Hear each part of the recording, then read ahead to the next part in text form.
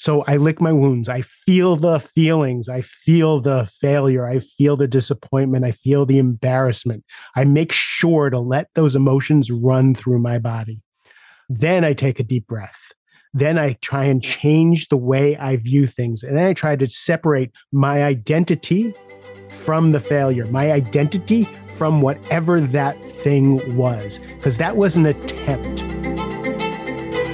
Welcome to the Rising Leader Podcast, where being a high achiever doesn't necessarily equate to being an effective leader. Let's check to see if you're in the right place.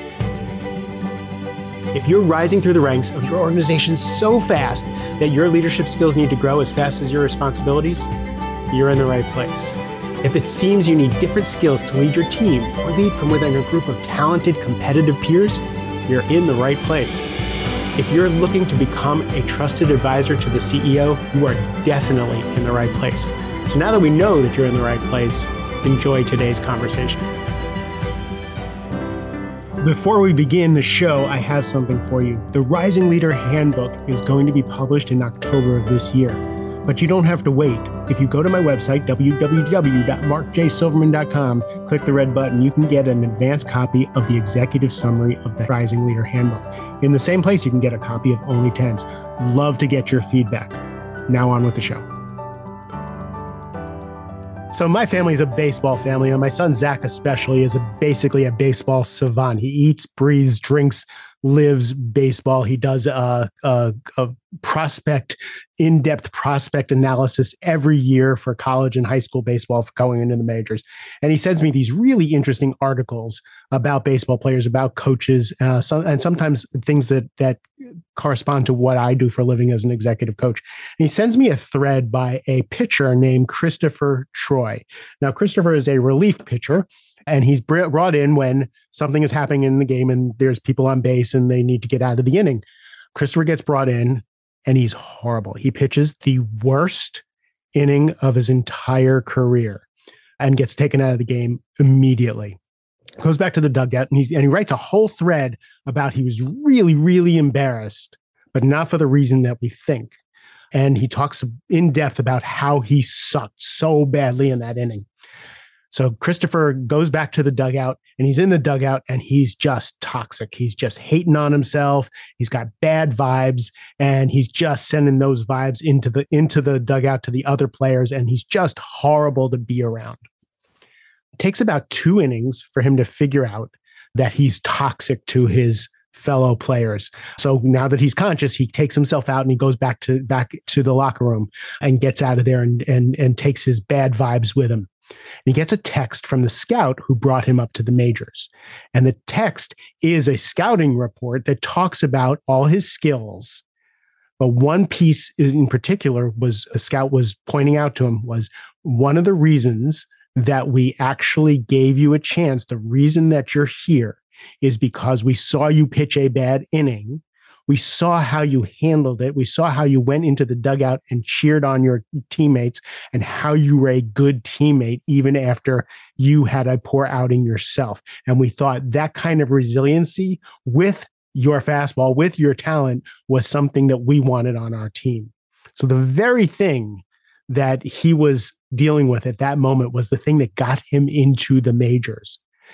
So he took a deep breath and he realized that he had to clean himself up, dust himself off, got himself all washed up, went back in the dugout, was right there for his team and cheered for his team. And he said, that was a lesson learned. The lesson for you, the lesson for me is, how well do we fail?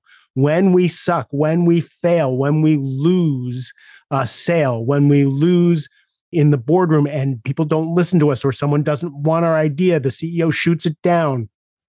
How do we handle that loss? Beth Pearlman, who I interviewed on the Rising Leader podcast, a woman in technology. She was a CIO in a big corporation.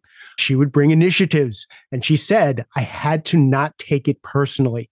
I had to understand that, was it the right time for the initiative? If I failed to get it across, was it the right time? Did I do the right homework? Did I create the right champions? Did I do everything I needed to do? Did I lose gracefully? Am I going to be able to live to fight another day and maybe improve myself? It's a great lesson in how to lose gracefully. The question is, again, How do we do it? How do you do it? Do you sulk? Do you go lick your wounds? Do you get resentful? Do you find excuses? Or do we just realize that everything is sales, everything is enrollment, and we need to come back and we need to come back better? If it's a hill worth dying on, if it's something that's really important to us, if we think it's really going to be of benefit to the organization, to our family, to our friends, to anything to the party that we're at, do we come back and come back better? And how do you do that? Right? Acknowledge the feelings of disappointment. That's really important. I don't like papering over feelings. I get disappointed. I get sore. I get sad when I get shot down, when I fail. I hate failing. I hate failing in public more than anything, right? So I lick my wounds. I feel the feelings. I feel the failure. I feel the disappointment. I feel the embarrassment. I make sure to let those emotions run through my body. Then I take a deep breath. Then I try and change the way I view things. And then I try to separate my identity from the failure, my identity from whatever that thing was, because that was an attempt. Steve Chandler likes to call life an experiment. Everything is in the lab. Nothing is a failure. Everything is just an experiment. We're trying different things. Seth Godin, in one of his books, he says, he goes about everything and says, before I start, I say, this may not work. He goes into everything saying this may not work, so that just in case it doesn't, it was just an experiment. So thinking about things that way. But the last piece that's really important is, even if you feel sore, even if you're sad, what you can do is be there for other people. You can be there for the team. If the team goes in a different direction, you pick up your oar and you start paddling in that direction. You paddle cheerfully. Because there's going to be a point where someone else loses to your idea, and you're going to want them to have the respect. Say, great job. I lost. You won. I'm paddling in that direction. Make sense? Change the trajectory of your career, but it also will just change how you feel about things. You put a smile on your face, you put your shoulder to whatever it is that everybody's doing, and you get to be part of the team. Hope that's helpful. Lots of love for you guys. Have a great rest of the day.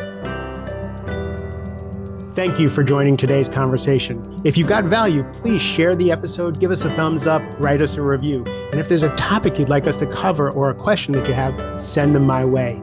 Look forward to connecting on the next episode of the Rising Leader Podcast.